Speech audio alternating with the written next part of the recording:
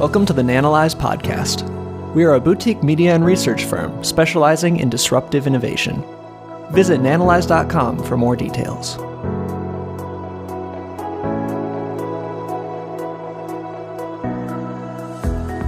Investing in Indian stocks might sound compelling on paper, but there are a lot of systemic risks associated with investing in India that aren't so obvious on the tin. We're going to talk about those today. We're also going to talk about how much to invest in India, how you might invest in Indian stocks without getting screwed, and we'll take a look at the best Indian ETFs. So Juan here is one of many paying subscribers who have asked for us to cover India, and he emailed us several days ago, and I couldn't pass up the opportunity to create some customer delight, so I put down what I was doing and put together this deck. And he says here, he wants to gain exposure to India because he likes the long-term growth potential. We'll talk about that. And he doesn't like the risks associated with individual Indian stocks. Absolutely. He says, what ETFs or other ways to get exposure to the market would you recommend? His time horizon is roughly 40 to 50 years, and he's looking to dollar cost average. So a fairly astute investor here asking some great questions. Now, this presentation isn't just for foreigners. We're calling all Indians to watch this because it goes back to the old adage, sell to the rich, live with the poor, sell to the poor, live with the rich. Well, the same holds true for stock scams. And our research has shown, even before I cracked a book to do this presentation, there's an exceptional amount of individuals interested in targeting Indian investors for malicious reasons. So most of the people that invest in India, retail investors, can't afford to lose what they've worked so hard to save. So this presentation is for our Indian friends as well as for the Westerners that watch our channel. So there's an entire Wikipedia page dedicated to Indian scams. Here I've just pulled up 2015, and they run the gamut. It's quite remarkable, and we're mainly interested in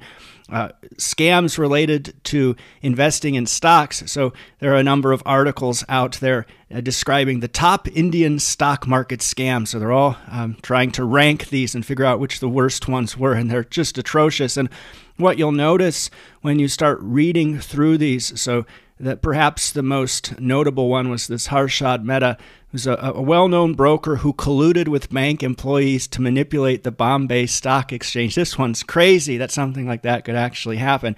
Other well-known scams involve a stockbroker engaged in circular trading, a top executive at the country's leading stock exchange who utilized co-located servers to give traders a speed advantage.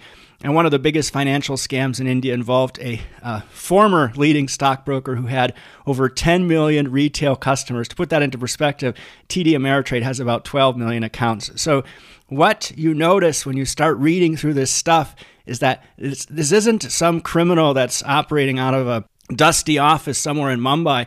These are professionals who are creating huge scams that require a lot of people to get involved. I remember speaking with some government officials in the Solomon Islands that were talking about the corruption there, and they said, so what happens when somebody finds out that the 14 of you are fleecing the government coffers? And he says, well, then there's going to be 15 of us, right? So anybody that finds out just gets pulled in, and everybody wants to make some money. It's a poor country, right? So an article that you can read, aptly titled piece, India's Lawless Financial Capitalism Fosters a Culture of Scams. I think this is behind a paywall. I read it for you. It's by Frontline. And it says here, scams have centered around malpractices in corporate governance. Owners and promoters of companies have defrauded investors to enrich themselves. So, and these go from the largest to the smallest companies. So this is a landmine of systemic problems. And the highlights here is that the scams have become a pervasive aspect of business in India. He describes this as the perils of unregulated capitalism, and the large-scale pilfering from state-owned banks further eroded public trust in financial institutions. This isn't just some reporter. This is Ashoka Modi. He teaches at Princeton University. He wrote a book titled India is Broken, A People Betrayed Independence to Today. Probably an interesting read, but in this piece, he talks about how India has over 3,000 fintechs. It sounds quite attractive, right? But if you look here, one of India's largest fintechs, this Bharat PE, facilitates peer-to-peer lending at high rates, and it attracts subprime borrowers.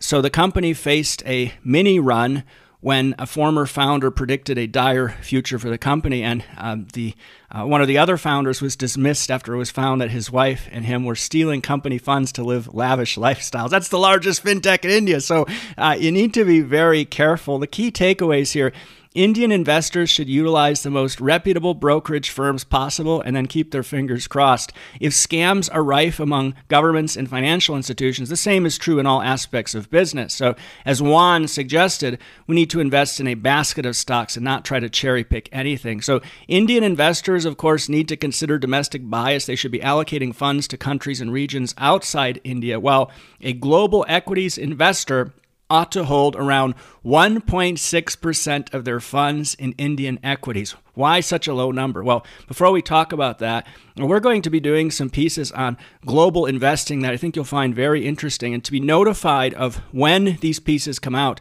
click the subscribe button there. There's a little drop down. Click that and then click the black bell, and that will ensure that you're notified whenever we have new videos coming out. That also helps our channel because it surfaces our content, and when you watch it, it boosts us in the algorithms. Thank you for that. So let's talk about why India is a 1.6% allocation. If you squint super hard, you can see it here. This is a great infographic from MSCI, which shows the breakdown of global equities. If you took all the stocks in the world, what percentage would be from the United States? Well, 59.3%. 3.9% from the UK, and the list go down the list here. China at 3.3%. India, you can see here, we've broken out emerging markets. So of all the stocks in the world, 11.2% belong to emerging markets. Places such as China, Taiwan, and Korea really aren't emerging markets. We've talked about why that is, but it's often challenged by institutional investors. But India here at 1.6%. That's what you ought to have allocated. Now, what investors are thinking, like Juan, is that they're more bullish on India, and Schroders produced a 20-page report we came across, and unfortunately we can't redistribute the report or contents, but it's an exceptional piece of research, although it's clearly pushing for an active investment product, but it makes the case for an overweight India allocation. This picture is interesting. This shows cows roaming the streets of India. You need to be careful if you're visiting there. I had a friend who was on the first several weeks of his 6-month-long trip with his fiance, and one of these cows killed him, charged him and killed him. So you need to be very careful when you're walking around the streets of India. Now, some interesting bits out of the Schroders report. India shares some similarities with the China growth story. It's the population and the migration into urban centers. They've been held back in a huge way owing to what the report describes as a lack of retail savings. I wonder why. It's because they're being fleeced. And public investment, which is expected to increase. The government is investing now, which should spur an increase in urbanization, leading to greater worker availability. And what's interesting is that India has outperformed China and the emerging markets over the past 20 years passively. So why Schroders is pushing their active product is questionable. But there's lots of unicorns popping up there, so startups worth more than $1 billion. Again, going back to that point about the biggest fintech and potentially the need to be really scrutinizing these companies. There's heavy digital penetration. Now, when it comes to the stock market, this is very interesting. Not all Indian stocks, even the largest ones, are in MSCI's India Index because of foreign investment restrictions. And there's also some funky taxation rules going on for foreign investors that you'll need to pay attention to, or if you're investing in an ETF, presumably they'll pay attention to that for you. But somebody ends up paying the piper, and we're going to talk about that. So here's a look at the top India ETFs by assets under management. So that's the column there on the far right. You can see the iShares MSCI India ETF at $8 billion. That's the MSCI India Standard Index. It's large and mid caps. Then you have MSCI India Small Cap. You see, that's another ETF, and that only has around 790 million in assets. And then further down the list here, you see Franklin's FTSE India ETF. Look at the trend or the expense ratio there. So it's 19 basis points. And then look at the expense ratios for iShares MSCI India, 65 and 79 for their small cap. So if you combined those two iShares ETFs, then you would get, with appropriate weightings, MSCI India All Caps. Now, MSCI India Small Cap, that's only 14% of the total. It has 465 equities, while MSCI India Standard has 136. That's a total of 600 companies. Now, Franklin's ETF only has 213 companies. That's because they're focused on only large and mid. So with such low fees, we were wondering if FLIN, the Franklin FTSE India ETF, can successfully track their benchmark. And interestingly enough, they can't. The problem here, when you're looking at the column on the furthest right there, you see the FTSE India Capped Index, that's the index this ETF uses to track, is at 9.67% since inception. And then look at the market price return for the FTSE India ETF, 7.93. So if we do the math there, that's 174 basis points difference. If you subtract out the 19 basis points in fees, then it's still a massive difference. Why? The problem isn't that they underperformed the benchmark. The problem is that they didn't come anywhere close to that benchmark, which means you're not getting the exposure that you're expecting. And we thought that was a function of their low fees, but then when you look at the iShares MSCI India ETF, they have a tracking error of 126 basis points minus expense ratio at 61, or at, let's say, 65. So that gives them a 61 basis point net tracking error from their benchmark. Basically, this means, and I worked in the world of indices, so this is intuitive to me, and perhaps I shouldn't be rambling so much about tracking errors. The idea is that if you're giving somebody money to track an index passively, you're paying them for that exposure, and typically you'd see a tracking error under 5 basis points, so very, very close to the index.